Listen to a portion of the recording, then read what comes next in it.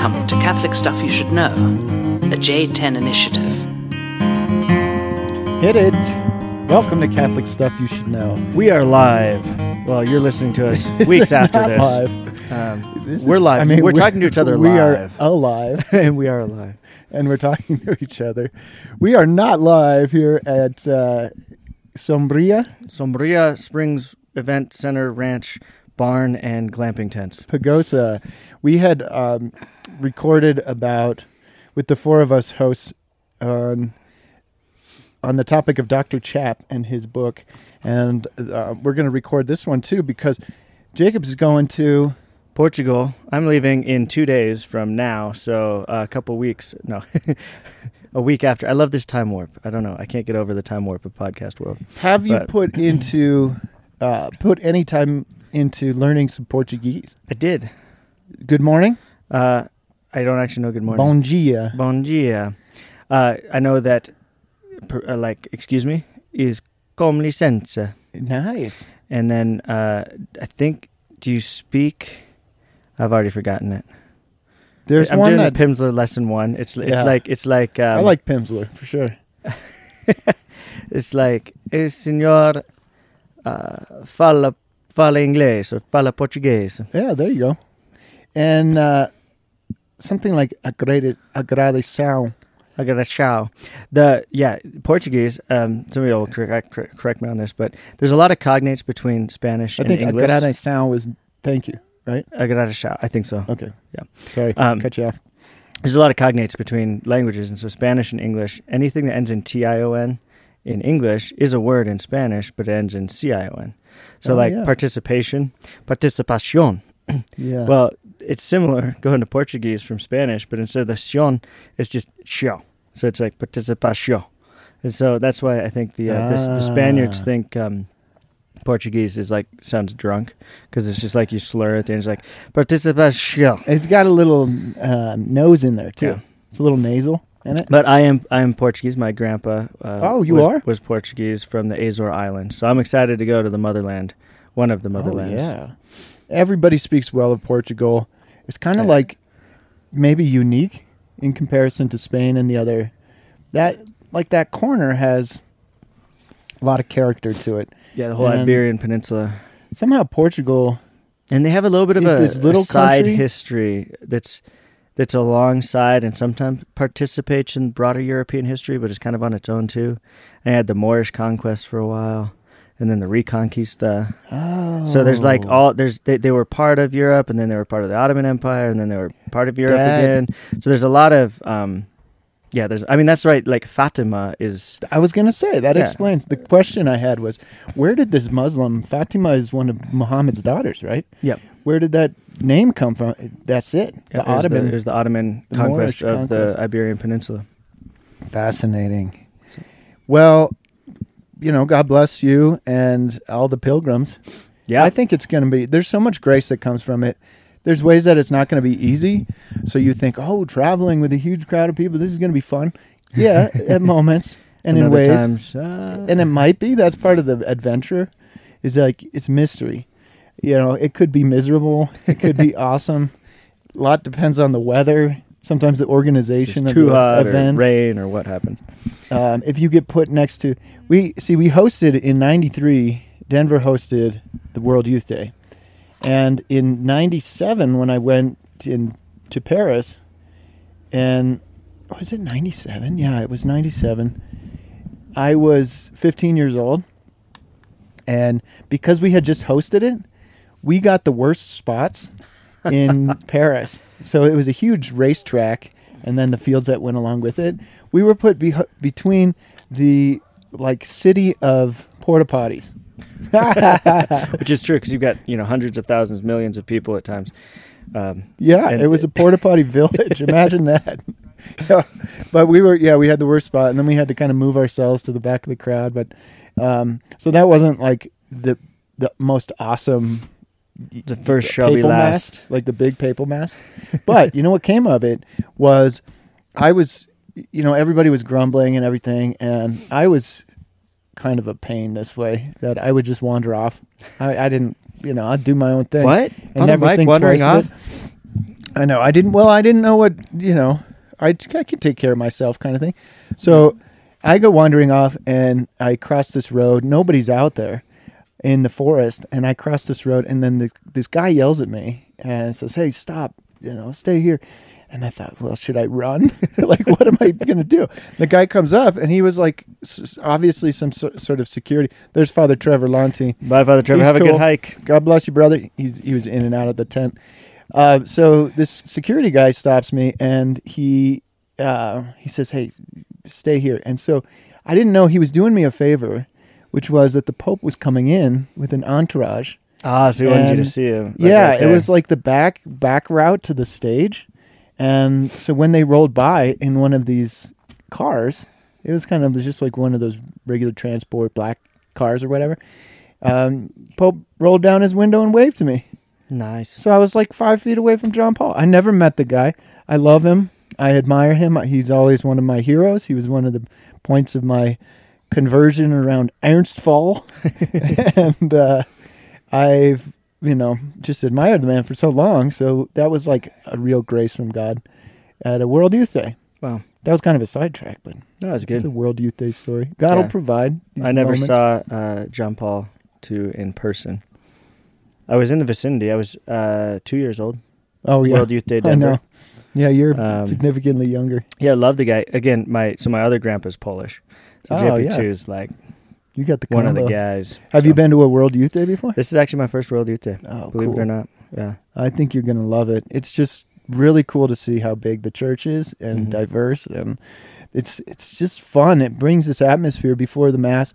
People are singing and dancing. You can see movements from around the world, and we think, the church is a lot like our own diocese, but that's just a microcosm of a big church with lots of wild stuff going on. So you're going to love that.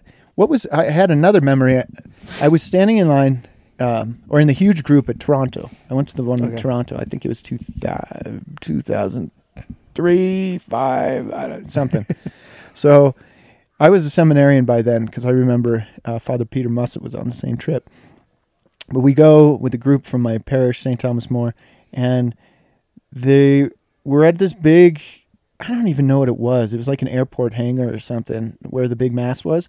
And the Pope Mobile starts coming, and the crowd gathers around the road. Like, it's fenced off where the Pope is coming and everything.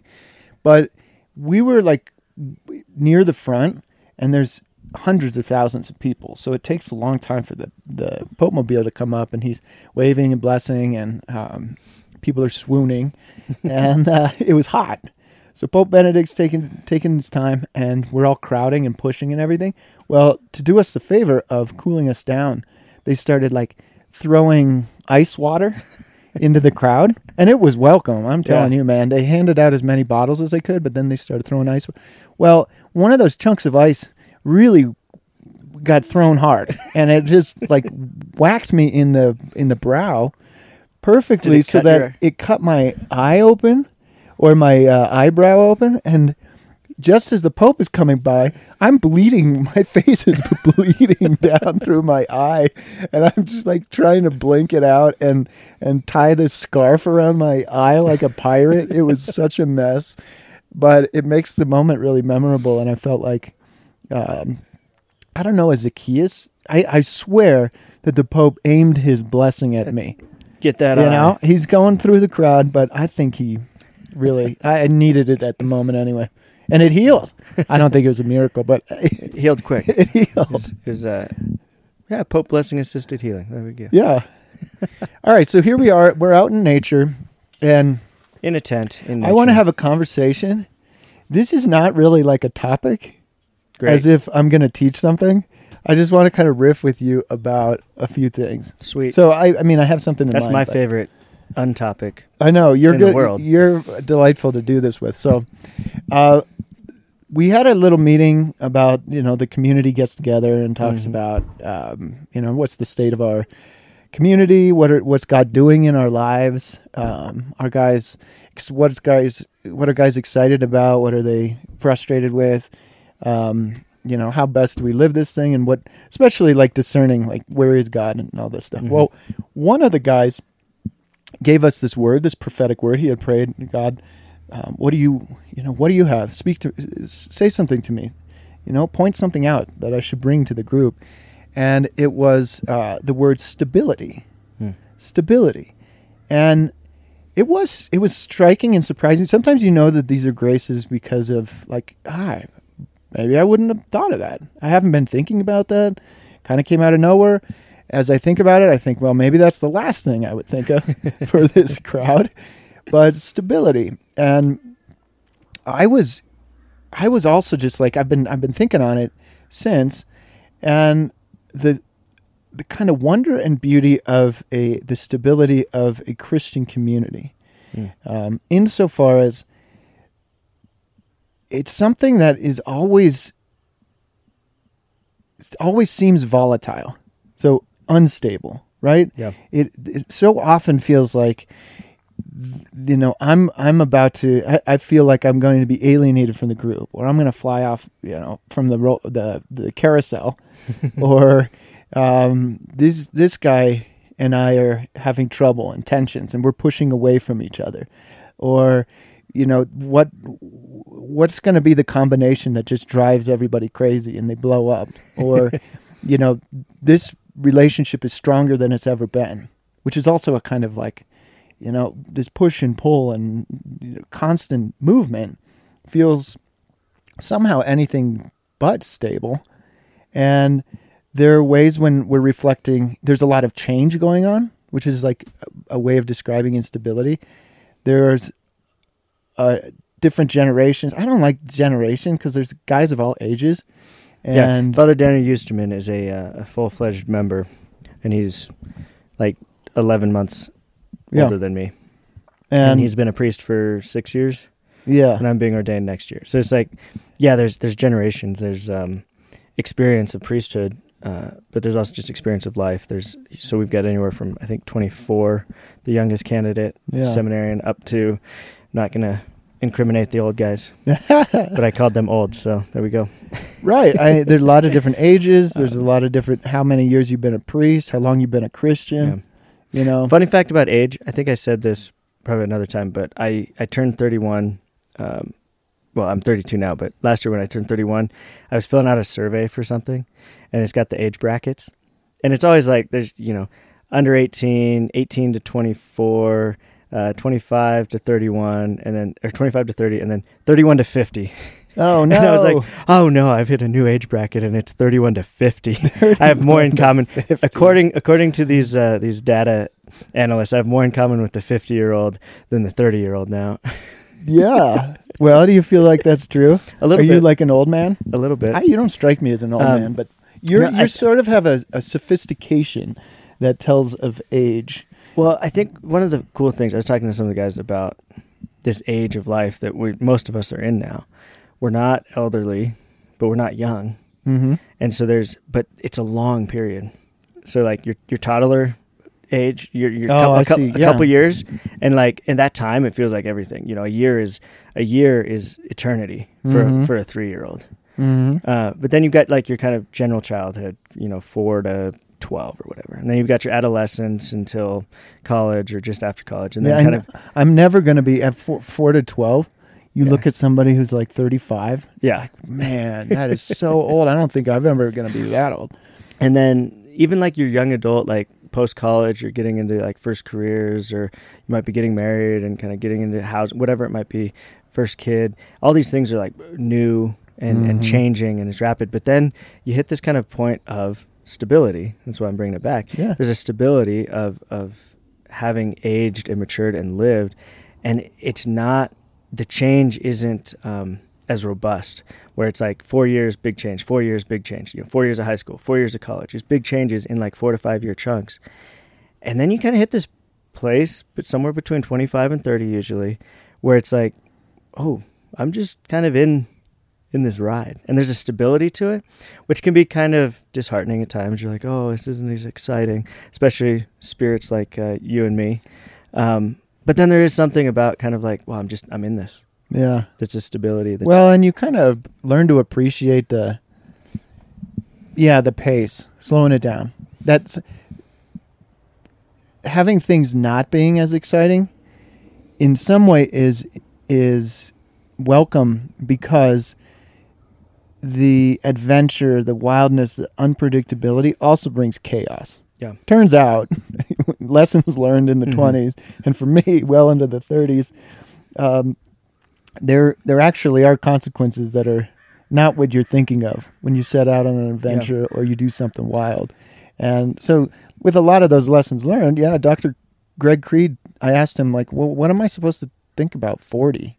I turned 40, and I don't know what it's supposed to mean. What is it supposed to mean? And he said, well, I don't think it's supposed to mean anything in particular. People make too much of that kind of idea. But he said, I recommend enjoying it. You know, you have accomplishments. You've come to know yourself in ways. You have people that you're connected with a lot of those things that you've worked hard on. Like for, career people, it's career. You get to a point where there's more stability. You're not obsessing over how do I get the next promotion, but you've got that confidence. You, as a priest, I've got some years. As just a Christian man, I've seen kind of where I'm at. So I'm not like afraid of not being where as far as I should be, or thinking too much about expecting too much of kind of where I'm going or the pace or whatever. So he was just like, well, that's a time when you can really enjoy.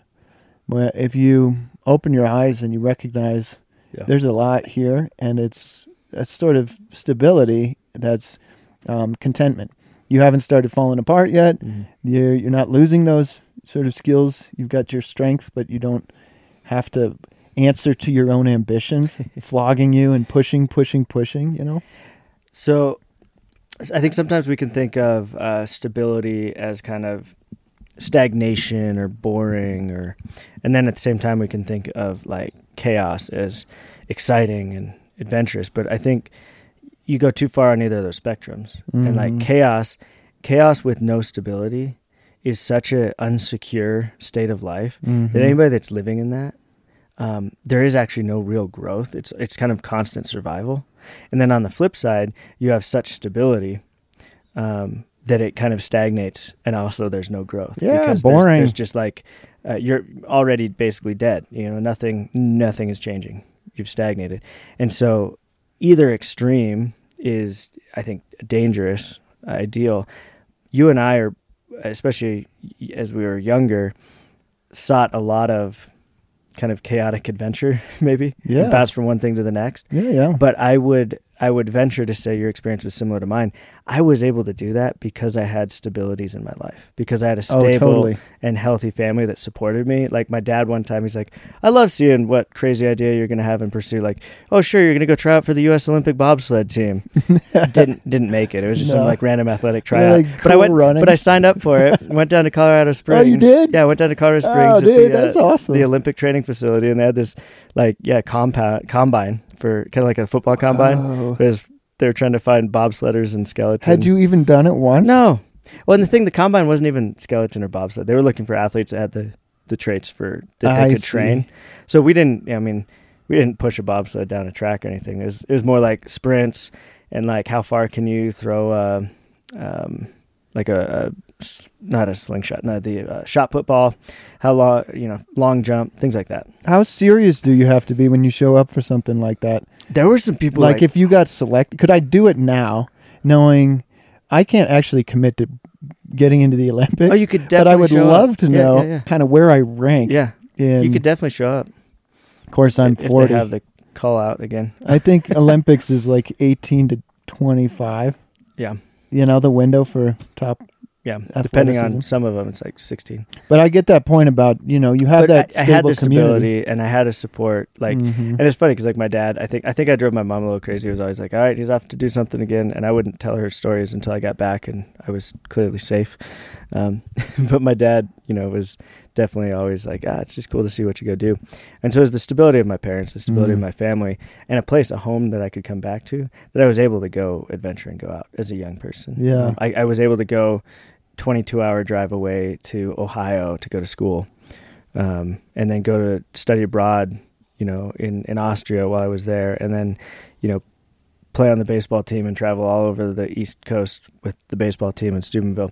These are just things that like I was able to do because I had the stability of a family and the support of it. And then, after I graduated, my life was kind of on the road, freelance video work for the first year and a half. And I'd, fly for a wedding and then hang out with friends in that area, and then fly to another wedding and hang out with friends, and, filming or whatever, fly to a conference and then hang out with friends, So I had work that I was doing, but I was also able to just kind of like bounce from friend to friend because I had stable friendships as well. Yeah. So there's like this interplay of stability and kind of adventure in the unknown that doesn't devolve into chaos, but does provide for growth and development. And so I think there's an interplay between it. And so I think the companions... And peace. Yeah. Maybe part of the opposite of the chaos. Or I am like thinking about it right now. There's a lot of different like language you could use, but I'm thinking of it right now as risks. The ability to take risks because you have the stability, structure. And then of the peace, where Augustine said, peace is the tranquility of order. Now the difficulty with that analogy is that I also want to say there's something boring about the stability, so that you always have to have this balance, right? So I guess the analogy that I thought I'm playing with right now is that we're in this beautiful place out in nature, in the mountains, and so I'm thinking of like how everything in nature relies on a balance.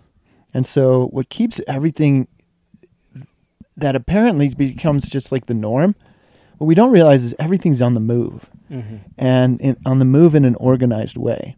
So Heraclitus famously said, you can't step in the same river twice. Yeah, it was Pocahontas or the Heraclitus.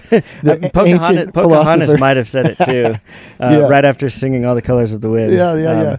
But so, Heraclitus. Yeah, everything's on the move, but there are some things that are more kind of free, and then there's some things that are more moving, free flowing, and then other things that are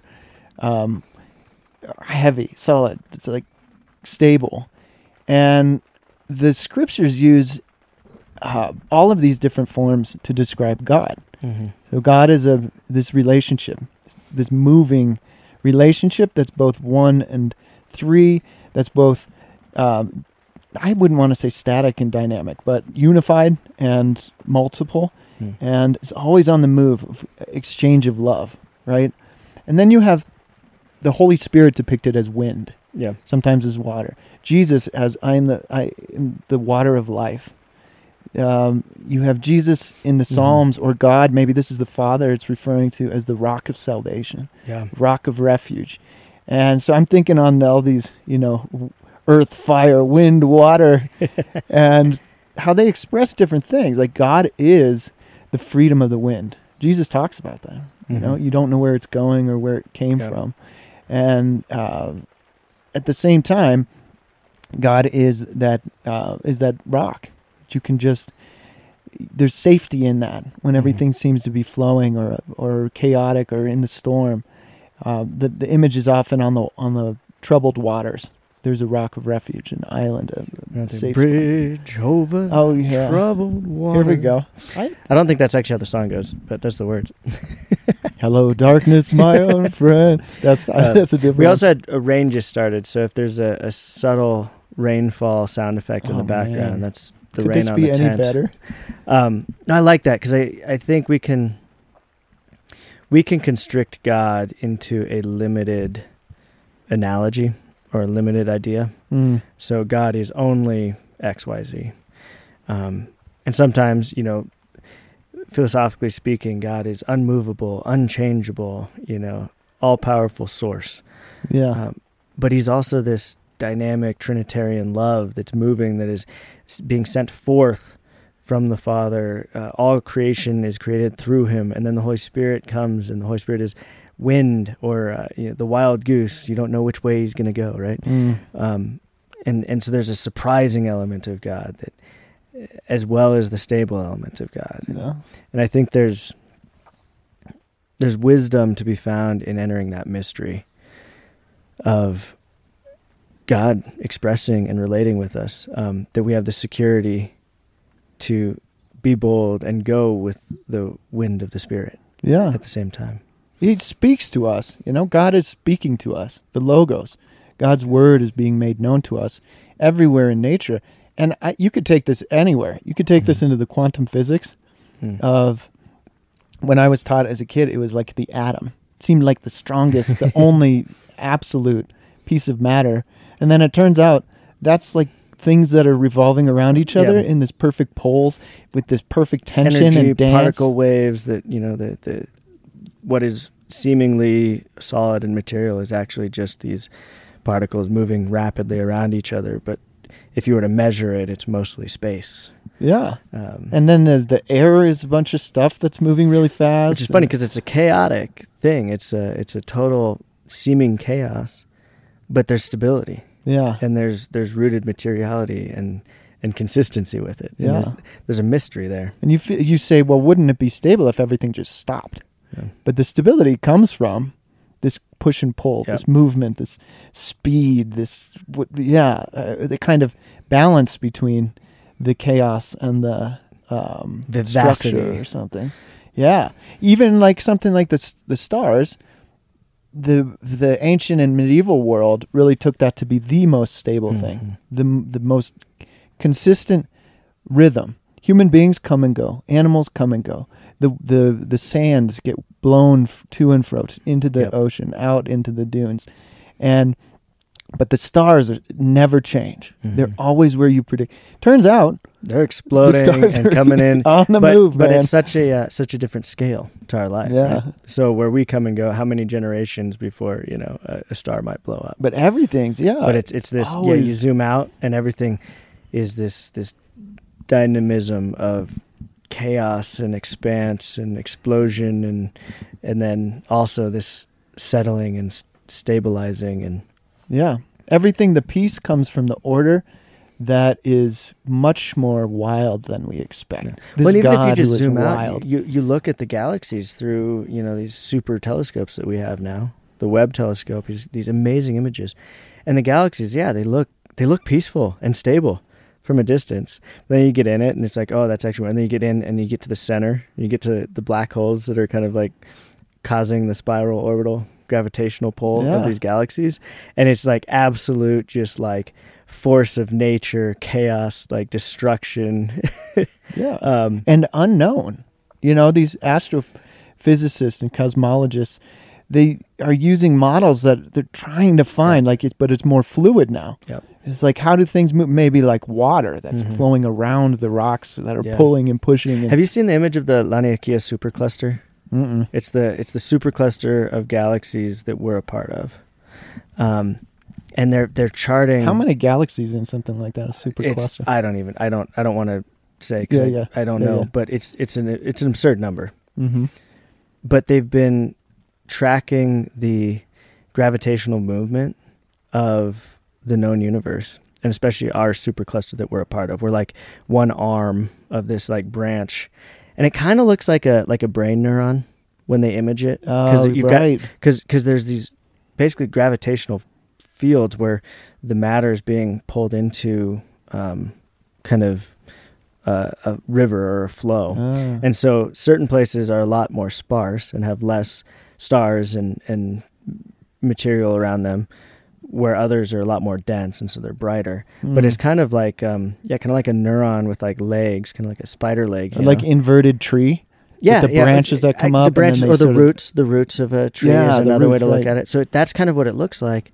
But it's there is this connectedness to it, because the gravitational pulls, there's a attraction where things are being pulled towards or being pushed away from each other, and they're tracking the gravitational flow, and it does have kind of a liquid element to it, because it's being pulled in a kind of a stream of gravity. Yeah, it's so fascinating. And these patterns in nature, one thing I love about them are they're so organized that we can talk about perceiving it the same way. And we see them again. And yet it's so elusively complex that the artist can't like the engineer can't reproduce that in any absolute way.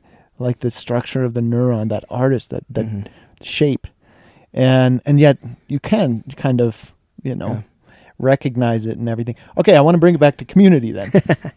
Right? So we have this time together, And one of the things we were just noticing is that there's this process of celebrating and mourning the discoveries and the loss, the loss and the gain. So over the course of time, there's been friendships that have been made, and then one of the hard things for me is you make a friendship, and then sometimes there's tension or conflict.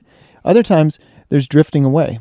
I've had assignments where I'm with guys, and then we're like, always together, besties, all this stuff. Right. And then you get a different assignment across the city, and your relationship obviously changes by necessity. There's this movement toward and this movement away, and there's certain kind of groups of relationships that are part of the structure of our companions community, like fraternal groups. Mm-hmm. I've got this little, it's not a clique, but it's something like that, a smaller group that's more, shares more and has a specific place. There's a locus of community that's different than the big group, just a little group. And we grow together in that certain way. There's certain experiences that some share and that others don't. And that's just natural to the whole thing. But we're all kind of wondering, what is it that's holding us together? What keeps us in orbit? What keeps us, there's ways that we're frustrated. Could we demand somehow? Could we fix everything can we order everything the way that we want and reduce all of the chaos into what we want as stability? But there's a stability that's kind of static and boring, that is everything managed. Yeah. Instead of what happens with this community is God is at work. It's the Holy Spirit. And where there is God, there is this wildness, uncontrollability that, in fact, seems kind of chaotic. Is this going to hold together? Is my friendship with this guy going to stay the way it is? Is it going to change? Are things going to become something different that I don't want, or change? Is there going to be change? Is there going to be continuity? And all of these things are a yes, because they're held together by God, and maybe just because they're natural. So I would say this is probably true about any community, whether or not God is at the center, but especially where there is God, or maybe where there is God, you can trust in the stability. Yeah, the peace of this whole order that's elusive. We can't make it, but it's there, and it's beautiful, and it's real. The peace. Yeah, God's providence has been the idea I've been. Wrestling's not the right word, but pondering for a year and a half now. God's providence in time, how it works. We were talking about the Ernstfall moment in the previous podcast. Yeah. And you might have to explain that. Yeah, so the Ernstfall moment is this moment of crisis where you're forced into a decision, and that to not decide or not choose is a choice in itself. Right. And so the Ernstfall for a Christian can be a moment of radical conversion, or kind of a vocation call within a vocation type of moment where God calls you into something else out of a crisis moment. Now, I think we talked about that, and the risk is to say, okay, Dr. Chapp had his Ernstfall moment after 20 years in academia, and now his true life began. Yeah. And that's not true. That's not true. It's not that his 20 years in academia as a theology professor striving to follow Christ and be a good disciple and a teacher was pointless, worthless, futile, or sinful or something, because he hadn't had this, no, God came into that crisis moment, maybe even willed that crisis moment for a further choice, a greater metanoia conversion moment to move somebody somewhere else. It's like a bend on the river. Yeah. So I think it's not Saint Therese as well. The fountain or whatever, the spring. Yeah. Sorry, not Saint Therese. Saint Mother Teresa. She entered a religious community. She was doing good work. She loved her high school students, but she received a call within the call to go serve the poorest of the poor. So would we say Mother Teresa's life before she became the missionary of charity was actually wrong or false? Yeah, right. No, within God's providence, he moved her into that phase to then totally flip it on its head and move her out into something else. And so part of this stability versus excitement is God moves you into something, and you learn and develop and grow, incubation of a seed in a greenhouse. The seminary is like the seed bed of a vocation. It's incubated within the seminary so that it can burst forth into ministry. Yeah. So there's a stability that allows for growth, but then that growth is like bursting out into new life, new fruit, spreading the seed into the wind or whatever. Yeah. So these analogies, they're poetic, but they're true. Yeah. And I think of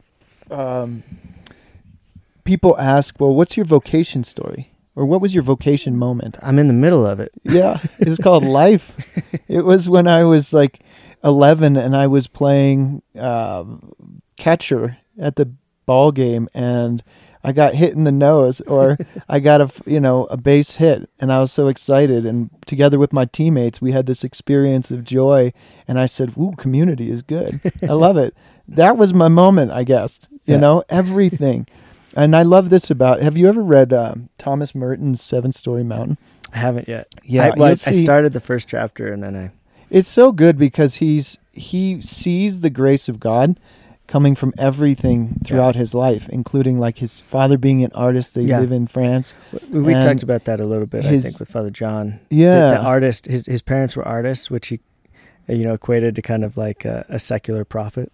Yeah, but he's trying to explain like, how did I become a Christian and how did I end up in a monastery in Kentucky? Yeah. And he says, well, it was this moment where my dad pointed to a tree and said, "Look how beautiful," when I was 5. Yeah. It's like everything along the way. But we don't know until we look back. Yeah. Because I think we can overemphasize something in our life. It's like, this is the moment. And then like you look back 5 years later and that moment means nothing to you. But the thing that you kind of like barely acknowledged was a huge thing. Yeah. That can happen as well. Now, sometimes it is like, this is a really big thing happening, and it was a really big thing happening. But or how about providence? And this is the mystery of providence. So I used to live with Father Brian Larkin, and we were you just like living in the same house, a little house. We shared the same friends and times and activities, and just knew each other really well. And we haven't lived together for a while, and we have a great affection and lots of memories and stuff. But there's a sadness to that. And I say, well, where is our friendship going to go? I hope it doesn't keep drifting. And I'm losing touch with, he's having experiences. I'm having experience. I don't know about it. We can catch up, but it's not the same. Mm-hmm. And people change and all this stuff. And to see, well, that could be providential. This conflict in your relationship could be providential. But it's not, there's no calculus to it. I can't say, well, this conflict is going to have this result, and I know it. In fact, at this point in my life and in community life, I realize I don't know where things are going. That's part of the insecurity of the whole thing, or the vulnerability. But I know who is in charge. Yeah. And so I know to like be excited. Yeah. Something fun is coming. Something beautiful is coming. Something hard is coming, and something new and fresh and delightful is coming, right? Yeah, I'd say my last thought on this, the zoom in, zoom out of just our like local kind of orbits, and then we get farther out in time as well. We get farther out, and we zoom all the way out. What do we have? We have God, who is the Alpha and the Omega. Jesus says, "I am the Alpha and the Omega, the beginning and the end." Right? All was created through him and for him. He has creation in his hand. So we zoom all the way out. God's looking at all of creation in its totality, meaning he's not being surprised by what happens to us in 10 years. He knows. Yeah. He's looking at everything. You think the future is known like that to God? I do. I think it's supposed to be, right? Yeah. I don't want to like get I do, into heresy. but it also doesn't mean it.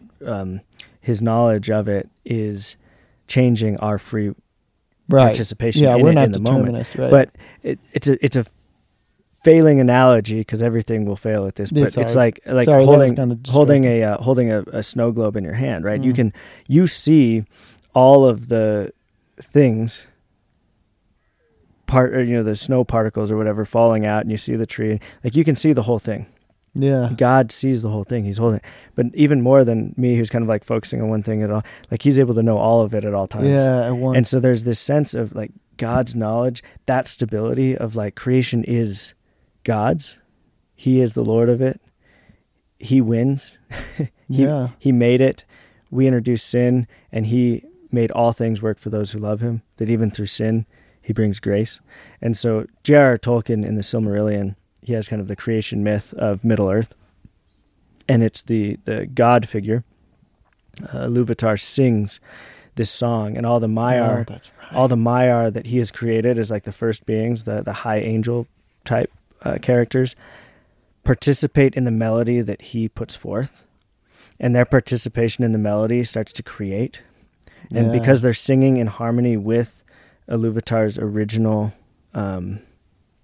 melody, the creation is good, but there's a participation, there's a mediation of the creation in the melody. Yeah. And then one of the Maiar starts to sing a discordant hymn because he wants to create for himself in his own image. And so he tries to start singing his own song. Yeah. But Ilúvatar is his creator and is the master of the melody. And so he kind of lets it happen, and they all sing, and Melkor, the like Satan figure, sings his discordant song. Yeah. And it's kind of like, oh no, what's going on? And then Ilúvatar comes in at the end, and because he's the Lord of it all, sings a way that reharmonizes the chaos, the discord that had been tried to be sung in, because he's the Lord over all of it. Yeah. He has the victory, and it's the turning all things back to good for those who love him. Yeah. But within this, that song then is the analogy for creation. So the song has been created, the symphony has been written, and now it gets played out, and the creation happens, and you have history. And so it's Tolkien's kind of beautiful mythological way of trying to kind of point to a creation and participation and mediation. And I love it. And the whole charisma. Even the evil is saved somehow. Yeah. And so we've got this God who has everything in his hand. There's a stability and a faith and trust of like, okay, God has this. So then when I zoom all the way in and I look at like the big picture of our cultural and the state of the church and our countries at 2023, we can be like, oh no, this is chaos, whatever. Yeah. And then we zoom in a little further and it's like, oh man, the association. And then we zoom in a little further and it's like, oh man, my own life. Yeah, my heart, my soul. Discordant and chaos, and there's things working out, but because it's in a process. And that doesn't mean, like, we're not progressivist, like idealists, where we think everything is progressing by itself to a good. Like, God has to enter into that to make some of it good. Mm-hmm. Like I could be fostering habits that are actually destructive for me and my soul. And so like I don't get this free pass of like, oh, everything's just gonna go and work out for me. It's like, no, I actually have an active participation in that. I have to start in ordering my own life by listening for that melody of God, and that's the discernment. And then I order my life to the harmony of the original melody, but I'm still the one who's kind of singing, creating that melody. So very poetic, very abstract. But I love it, man. I think our minds work like that, just into the waves, into the imagination. And maybe a last point I'll make is coming back to something that you had said about taking risk. So the stability allows us to take risks. It allows the older guys in the companions to say, we'll cede the floor to you guys. What do you want? What do you want to do? Where do you want to go? Instead of saying, well, we have the form. You just copy the form and continue doing the same things. That's just going to kind of grow stagnation or something, you know. But the ability to take risks, or in a friendship, you know, for me to say, well, hey, I can challenge something that seems uncomfortable, or I can celebrate something uncomfortable. I can go tell a guy a compliment, and I don't know how he's going to take it. You know, you got cool shoes. Maybe he's like, that guy's sarcastic. He's making fun of me. And maybe he's just like, well, that guy's weird. You know, he wants to steal my shoes. And it allows for risks, you know, the push and pull. The stability does. And it also allows us to take responsibilities. So it's me being able to help guys who are living risky to be able to say, hey, you know, you're going too far. You know, you're confronting that brother. You're doing this thing. You're expecting and judging everything too hard. So here, let me help you to be more stable, less chaotic, less out there. And then at the same time saying, well, these things are getting boring. Go for something, try something. And there's something in the community that not only is this sort of push and pull, this beautiful, harmonious, strange chaos, but also the way that we engage in our own, the relationships, the way that we relate, allow us to be able to be a point of stability and a bedrock, and then also a challenge for to take risks and to encourage risks among the rest of the community. So great.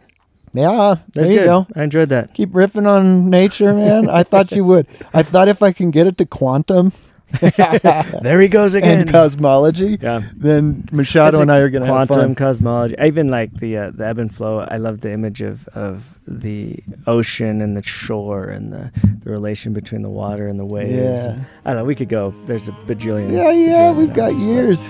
So anyway, or not. Yeah, who knows? Shout outs, any you got? The last time I shouted out the sisters who were on retreat with me, and including Sister Dr. Trish, who's not a religious sister, but certainly a sister in the life of grace. I neglected to shout out Father Kevin Leidig, who was my director. A true gentleman, a sweet guy, a happy, jolly fellow, and a super wise one who has been giving the exercises and teaching in high schools specifically giving the exercises for 10 years, leading these retreats. So he had the grace and the insight to be able to say, oh, okay, I think this is where God is moving. Have you looked at this? And to be able to kind of give me the push and pull of, why don't you do this again? I think it would help for you to do this again. And then to say, well, God, you're doing good. You just keep going. Keep going with wherever God is working. It seems to be working. And in the life of grace and prayer, you go from constellation to constellation. You try to follow the constellation. It's like the frog jumping from lily pad to lily pad. So he was sometimes there to say, well, jump back to that one, and you can jump over to the other one. And or just keep going. You're on the line, And Jesus is doing that simultaneously. But when you have a director who is wise and simple enough to just let God go and to let you be you, and to let the exercises not be like strictly, given. I don't know, but according to each life, and to each personality and soul and everything. So, a wise Jesuit, Father Kevin Leidig, really, really have a deep affection for him and gratitude for him. So shout out to you, buddy. Hope you hear this, or that somebody who does lets you know, because I really want you to. I want to shout out Mark Lenzini, who is my theology professor, theology teacher, junior year of high school at Matchbuff High School. And then I'm this might be wrong, but I think it's Sister Mary Francis. She was a Dominican.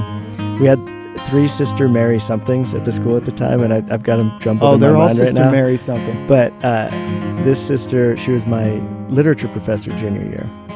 And she's actually, I think she's gone on to enter into a more contemplative order than the Dominicans even at this point. So she probably won't hear this.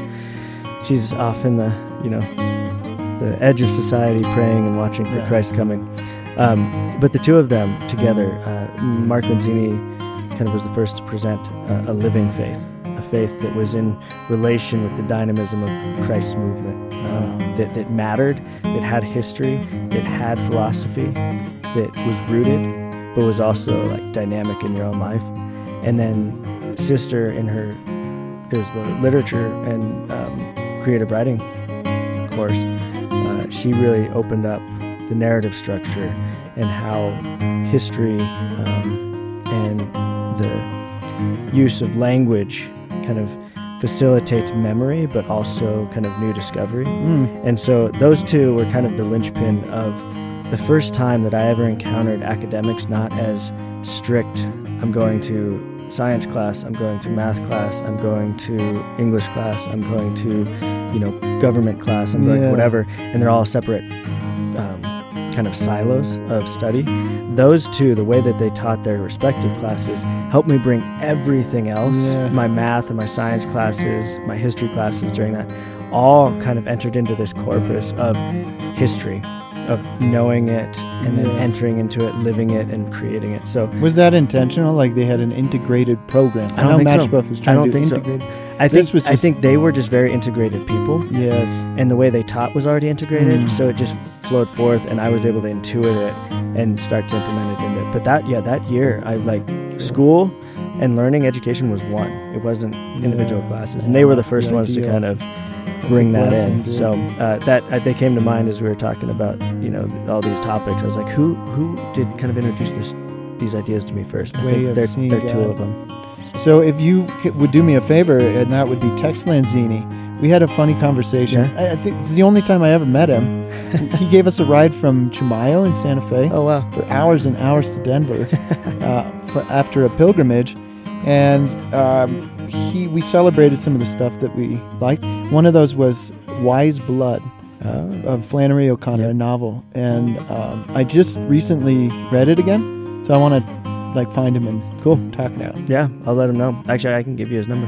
Right on. He was going to come to the ordination, but he actually got COVID. No. So he was fine, but I couldn't make the diaconate ordination. So. No, there's providence even in that thing. Okay, God bless you, everybody. Remember the poor. We're out. Take care.